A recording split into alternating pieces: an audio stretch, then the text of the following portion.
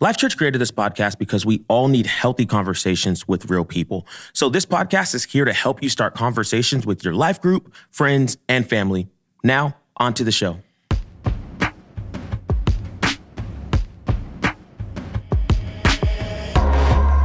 Well, welcome back to the You've Heard It Said podcast. This is Allie. And Jason. And it is only summer as we record this, but 2020 has been a year. Yeah. Like, have you guys seen all the memes? The one where 2020 is like Scar from The Lion King and he's taking over Pride Rock. Yes. Or I've seen ones where people are like, hey, when can I cancel my free trial of 2020? Yes. And this is going to make me sound like one of those people, but like I also feel like I don't want to cancel. Like obviously the suffering, the racial injustice, the economic issues, pandemic, it's just all that stuff's terrible. Nobody wants that. Mm-hmm. But there's also this really rare opportunity to get a lot better at a lot of things. Yeah, we don't want to cancel that part of it. And so I think we just need to figure out what is the better normal that we can get to. I think that's what this season is about, just getting back to a better normal. And instead of running from all of these terrible things, maybe just figuring out, is there ways that we can change our perspectives? So today's big question is, how can I process my emotions in a healthy way? I'm glad I don't have to answer it. Oh my goodness. But seriously, last night I was just hanging out with some friends. They're about to have their first baby and were asking us questions about parenting young kids. And I was like, mostly it's just getting creative about poop removal. And then the other thing is figuring out how to help your kids deal with disappointment. So like feelings. Mm-hmm. And so a couple of weeks ago, we've been letting our kids watch the Star Wars saga for the first time, which is like a whole nother podcast. Okay. And the other night, they're all like geared up and amped up wanting to watch the next movie. And then we have to tell them no. And it's the scene when Luke finds out that Darth is really his dad. It's just like epic disappointment in our house. They're screaming. Toddlers are like drawing angry things on the walls. There's ugly crying happening from... I get it. That is kind of my reaction when people tell me that I watch too much One Tree Hill. So my typical response, my wife is more empathetic, but my typical response to sort of that thing is like, just stop it. I want to cancel the bad feelings. I'll be like, kids, it's a movie. Nobody's dying. I just want it to stop. I'm sure that goes over really well. But really, I kind of do the same thing, though. Like whenever I'm stressed out or irritated or upset, I'll just say, like, it's fine. Except that it's actually not fine. And then the more stress that I get, the higher in pitch the it's fine gets. So it's like, it's fine. I'm fine. It's fine. But, Like when last minute, I'm like, hey, I'm still going to try to look at that podcast outline you sent. And you're like, it's fine. It's fine. Yeah. So the other thing about parenting young kids, in addition to the poop and the disappointment, is that you often hear yourself saying something to them that you need to hear yourself. So with the movie thing the other night, I feel like God was probably talking to me because for some reason I responded differently this time. I found myself listening to them and then like helping them calm down, hugging them. And then for the first time ever, these things came out of my mouth. I said, there's two things we need to do when we're sad. First, we need to talk to God and people about what we're feeling. And then second, we need to talk to our feelings about the truth. Dang. Okay. Yeah. That's good advice. I was like, how did I come up with that? Thank you, Holy Spirit. Well, I really like that. It actually reminds me a lot about what I've read from a therapist and an author, Kay Gackle. And so we actually got the opportunity to talk with her, and I think you'll really like her story and what she has to say.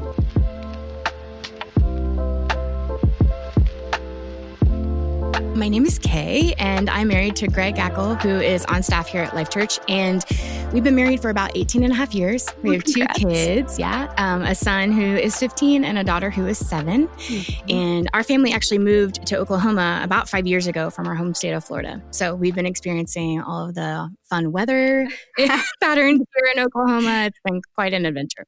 I'm a licensed marriage and family therapist, and I love my work. I get a front row seat to watching life change. And I mean, it's really incredible.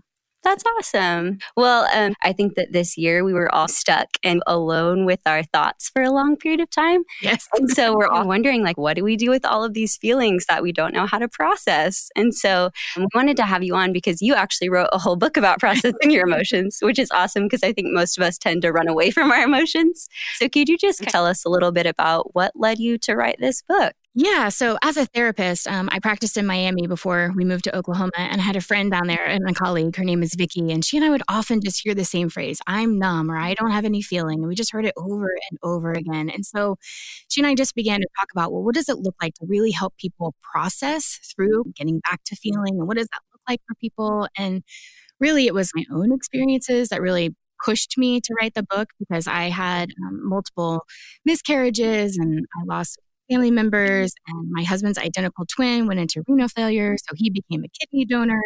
I was hit by a drunk driver. I mean, it was just like every 3 months there ended up being something that I was going to have to process. And there really was this one moment where I was back in my hometown of Jacksonville, and it was 2 days before Christmas, and I'm standing in front of the church where I grew up, and I was baptized and married, and I'm watching it burn. And of course, everyone around me is crying, and I just remember looking at it and feeling nothing.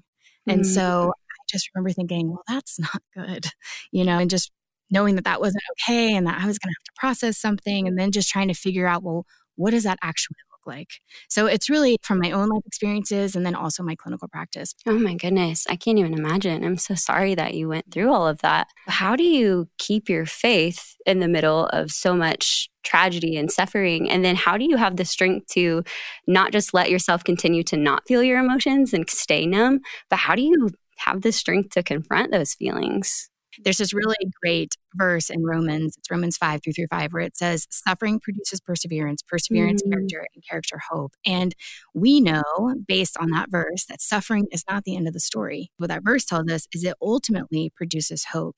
And so for me, in this time of going through all of those things, I stayed in perseverance for quite a while in that survival mode where I would just get up and do life and repeat and repeat and repeat, and just pushing through some of those really hard life events. But then came a time when I was ready to start feeling it again. And so I didn't do it all at once, and I didn't do it all day long. I gave myself the permission to start to feel again in smaller doses that were a little bit easier, to just sit with God for a little bit and let him tell me about what was going on. Let me yell, cry, scream, whatever I needed to do in those little bite-sized pieces. And then as that started happening more, then I started to see more of God's character. And then that is actually what ended up giving me hope.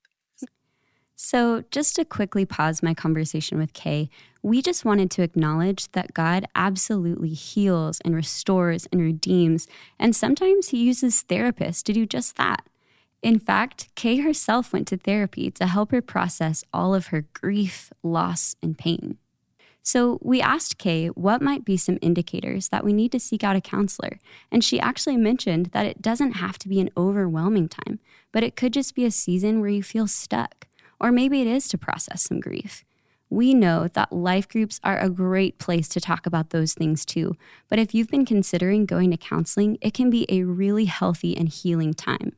And if you know someone who is struggling, Kay also mentioned that the best thing we can do for those who are hurting is to show empathy and to ride the roller coaster of grief with them. So this is just a quick reminder that processing our feelings can actually deepen our faith when we invite God into them. And if those feelings start becoming overwhelming, we just wanted to encourage you that it might be time to seek out professional help. It doesn't make you weak, it makes you wise. Because even though it's tempting to say things like, it's fine, or God's got this, or I shouldn't be upset about this, the underlying feelings don't usually go away that easily. So instead, we can acknowledge when we aren't fine and ask God to reveal himself through that. Because sometimes we need to acknowledge our feelings to seek restoration in relationships.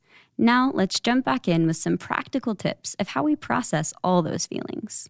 really, when we give ourselves the chance to process our feelings, there's a part in there where we do surround it with truth. It's not that you just end on what you feel, but there's a process to it. There's a time where we put the truth around it, and that can really grow our faith. That's good. So what are some unhealthy ways that we process our emotions? Yeah, I think the first one is probably pretending that they don't exist.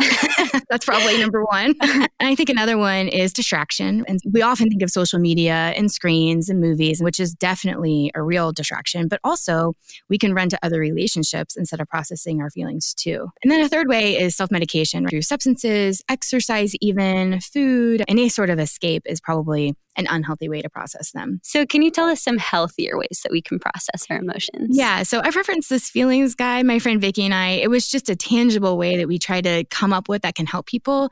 And so I'll just talk through that process. So the first one is feel it. And so if I ask you, what does it physically feel like for you to be angry? Some people might say, my face gets red, or my jaw clenches, or my chest feels tight. And so it's recognizing what we're physically experiencing. And the same goes for what does it physically feel like for you to be sad? Some people cry. Some people stomachs hurt. Some people feel like they have a lump in their throat or their chest gets heavy. These are oftentimes what people describe this as. And so really recognizing what's going on within you will help you do the second one, which is to name it. And this is where the research shows if you can name your feelings, then it already produces therapeutic effects in your brain. But that really relies on you actually knowing how you feel and the nuances of it. So if I were to say to you, what's the difference between feeling discouraged and disappointed? If you think about it, there is a difference and you know that there's a difference, but what is that difference? How do you know what the difference is for you? And it's going to be a little different for you than it is for me or, anybody else. And so just recognizing what is actually going on and then naming it appropriately. And then the third step is truth it. And so this is kind of what I was talking about before, where we surround what's going on with these feelings, the context of it. So does this feeling match the situation? Am I overreacting or am I underreacting? Underreacting would look like being numb, like not having any reaction. Overreacting can be anything that's just maybe a little bit more intense than what you would probably say is normal for that situation.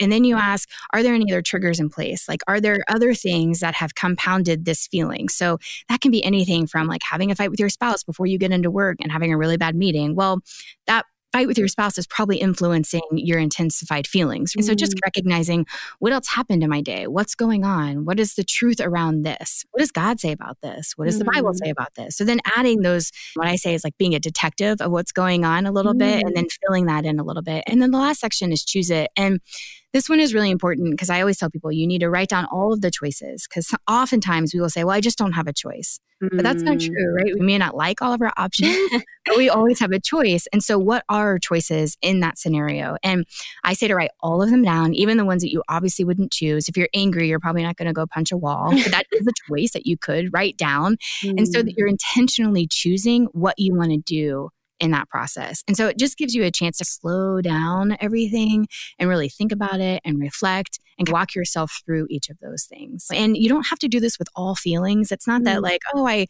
felt 10 feelings today, I have to go through all of them. But really, I think we all can recognize those times where we're a little bit more intense and we want to figure out what is going on with those. And the other flip side of this, I would say, is like also think about what really made you happy today. I think the positive side of things gets really washed away in the negative feelings, but what are the good things that happened today? What are the things that actually made you laugh or made you happy? And like, think about those too and process those. And it's not going to look the exact same as processing a negative feeling, but I think it's also equally as important.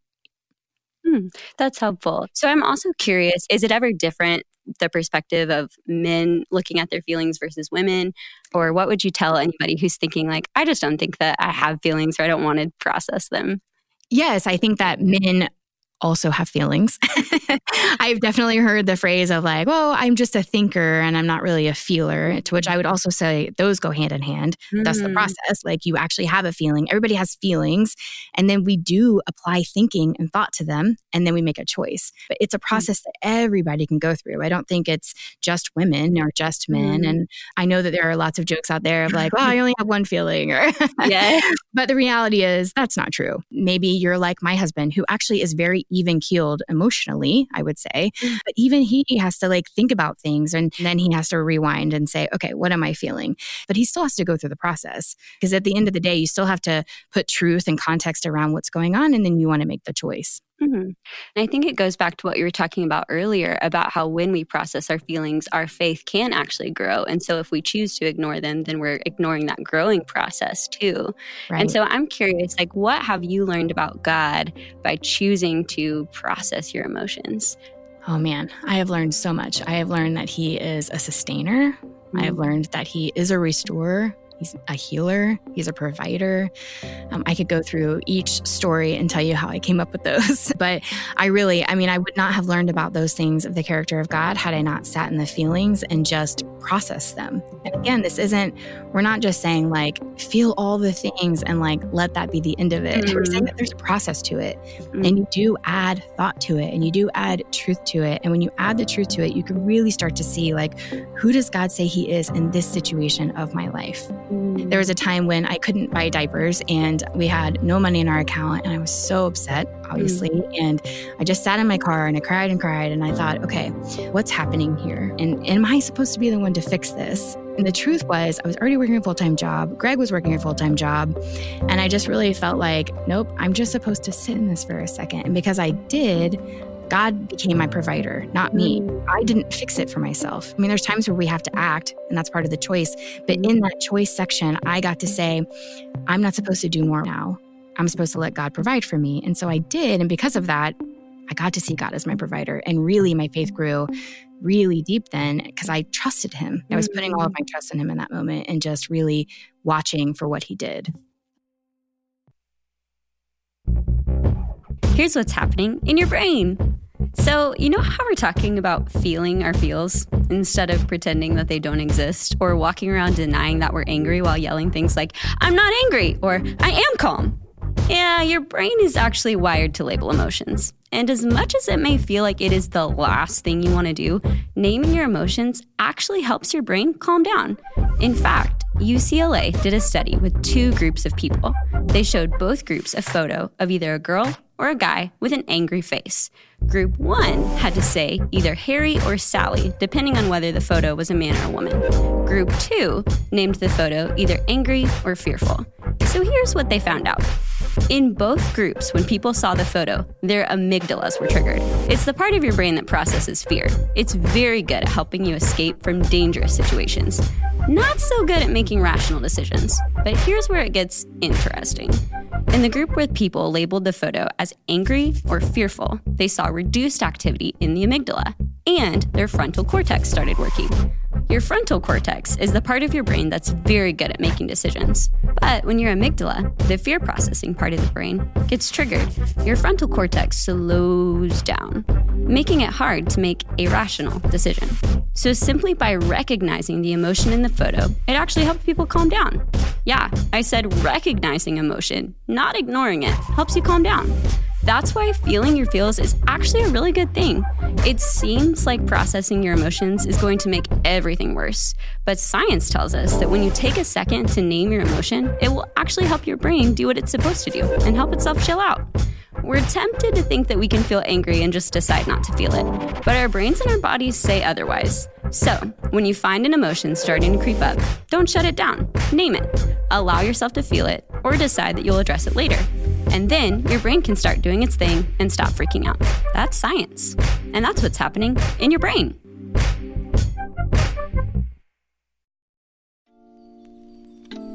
We wanted to see how scripture plays into all of this, so we sat down with Brian Russell, the executive director of the YouVersion Bible app, who also shared his personal experience of battling anxiety.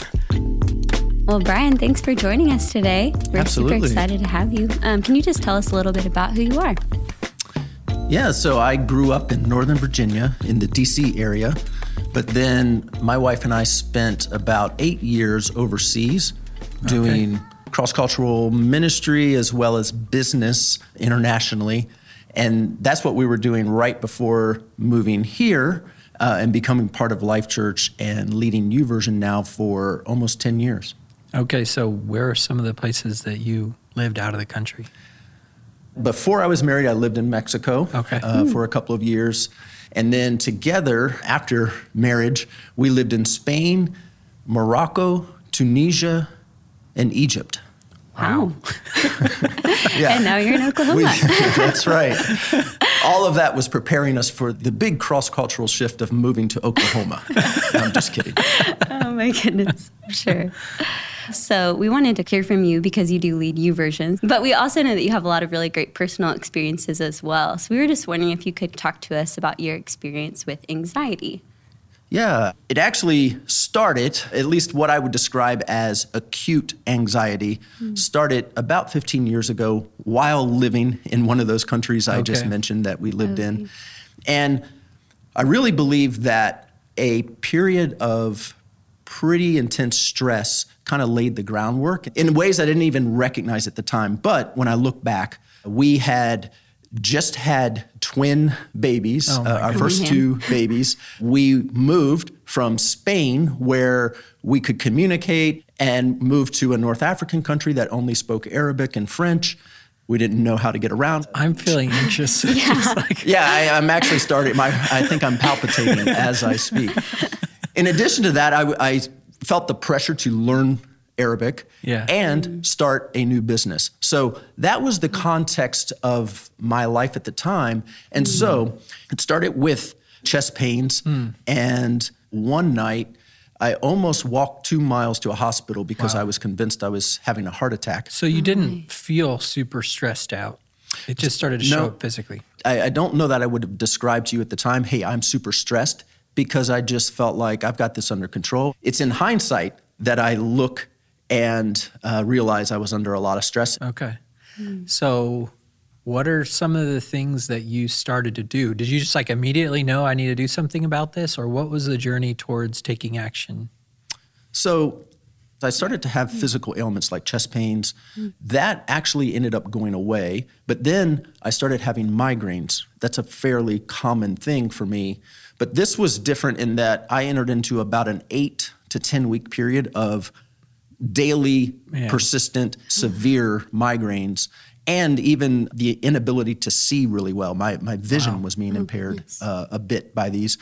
Well, both of those health scares actually led into my battle with anxiety, because something that I never do now, but that I did at the time, was I hopped on Google and I started looking at my symptoms and trying to figure out what was wrong with me. And you guys are smiling because you know where that can lead, the rabbit hole that can take you down. Well, at some point in this journey, I started to realize I have an anxiety problem. I know that there's probably someone listening who's thinking, this guy leads YouVersion and he went through this. So yeah, hopefully they're not deleting the app right now. I hope, and obviously I want this to speak to anyone, but for men especially, I think it can be really challenging to admit that you have a problem in this area, or anything related to mental health it can be either a sign of weakness or just a lack of strength when we want to pride ourselves in being strong or capable. And the tough thing about anxiety is that it can hit any of us. Yeah, I think that is a perception people can have, that anxiety somehow makes you weak, or that it's just something you need to power through. But we know that that's not helpful or healthy. So are there any other things that maybe people said to you, or just things that you thought about anxiety that were unhealthy or unhelpful? I think there's a stigma still often for mental health challenges or things such as anxiety, worry, or depression that sadly can keep people from seeking help, seeking advice, or seeking help or advice early enough or earlier rather than later. Another thing that I specifically had to deal with was probably more than that, was my own self-talk and negative self-talk, and even guilt that I put on myself. Because I would read scripture like 1 Peter 5:7 that says, cast your anxiety on me. But I would not read the rest of it because he cares for me. I would read passages like Philippians 4:6-9, and when Paul says, do not be anxious, and I would look at the struggle that I was going through, and I would think, I'm failing. I'm not living up to what Scripture and what God wants for me. And And it actually led to a little bit of a bad cycle, because that guilt or feeling like I'm missing the mark actually made me more anxious, which made me feel more guilty. And fortunately, I was able to kind of break through that. And I think in some ways, going through this journey with anxiety helped me embrace and realize aspects of God's love, compassion, care, mercy, more than I had really felt or experienced prior to that. So how did you begin to see those scriptures in a different way? Yeah, so if anyone listening is going through anxiety, Philippians 4, 6 through 9, I think is a great place to start. So yes, Paul starts off, do not be anxious, a command. Yeah. However, he doesn't leave it there. One, he says to pray. Yeah. But he doesn't stop there. He says, pray with thanksgiving. And so that's a specific thing that I started to practice was, one, as I started to have anxious thoughts, was to start praying, give it to God, cast it on him. But not just that, combat that negativity with forcing myself to think about things that I am thankful for. Right. So I may be suffering severely from headaches right now, but I'm thankful that my kids are healthy. I'm thankful that I don't have chest pains anymore. Yeah. And it's just headaches. Yeah. And Paul goes on to say, think about what is pure, what is good, what is holy, and what is true. Yeah. So I found that I actually, in anxiety, often start lying to myself, because if I have headaches, but I instantly go to, I have a brain tumor. What if I have a brain tumor? What if I go to the doctor and this is what they say to me? I'm living in a lie. Yeah. Is it possible that those things are true? Yes, it's possible. But until they're true, I am embracing and just kind of ruminating on a lie. Yeah. And that could apply to so many things beyond a brain tumor. Like maybe my boss is trying to get rid of me, or maybe my friends don't really want to hang out with me. I mean, Absolutely. Absolutely. So based on that kind of response, I'm curious, do you think there's anything you learned about God that you wouldn't have if you didn't go through that? We know from Scripture that he is referred to as Emmanuel, God with us. Yeah. But there was something about that sweetness in the midst of my trouble that made Psalm 23 come to life. Yeah. The Good Shepherd not keeping us necessarily out of the dark valleys, but even when we're walking through that valley of the shadow of death, he is with us. That's something that I think I intellectually and theologically knew, but it became more of a reality, and I felt it during those days. So, Brian, you talked about this time of acute anxiety when you were overseas. Flash forward to today, is anxiety something that you still have to regularly battle? So that period of acute anxiety lasted for about 3 to 4 months, and I really feel like God used multiple things in my life, and something that I have often been asked about my anxiety is, hey, do you think it was spiritual, physiological, or emotional? And I have come to the conclusion that the answer is yes. Yeah. And I really do believe that there were elements of all three of those things. Yeah. So I believe there were spiritual aspects to what I was going through that needed to be battled spiritually with Scripture, with prayer. I also came to realize that some of this was physiological. And again, it's often a cyclical thing, because I learned a lot in talking to a doctor during this time that one of the most important things for someone who's anxious is to get good sleep, to eat well. Yeah. Well, when you're anxious, two of the things you don't do very well are sleep well and eat well. And that can be kind of cyclical. Yep. And then I also had the good fortune of being able to talk to a counselor through this time. But I think it's important to be open to attacking your anxiety or combating your anxiety with a multi-pronged approach, because often there are various things at play. And I think that even though those 3 months were sort of a specific season that I clearly got out of, it would be a disservice to act as if I've never struggled with anxiety since then. And I absolutely believe God healed me from anxiety, but I also humbly recognize that I have a tendency to fall back into that if I let my guard down. And so there are certain things I need to put into place to help prevent that from happening.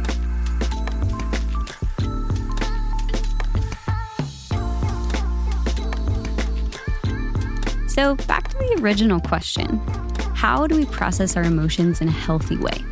We've heard that we admit we have them, we name them, and we invite God into them. But we also need to invite others in. What I found myself telling my kids, talk to God and people about what you're feeling. So we've talked a lot about dealing with emotions, but sometimes processing your unfiltered thoughts with others is the most helpful thing you can do. You can find safe people to process with. At Life Church, we call it life groups. It's just a group of friends who live life together. You can find one for yourself at life.church/lifegroups. So this week, with your friends or your life group or family, here's a question we'd love for you to ask. Are there any thoughts or feelings that I've been ignoring? And how can I more regularly let God and others into my emotions?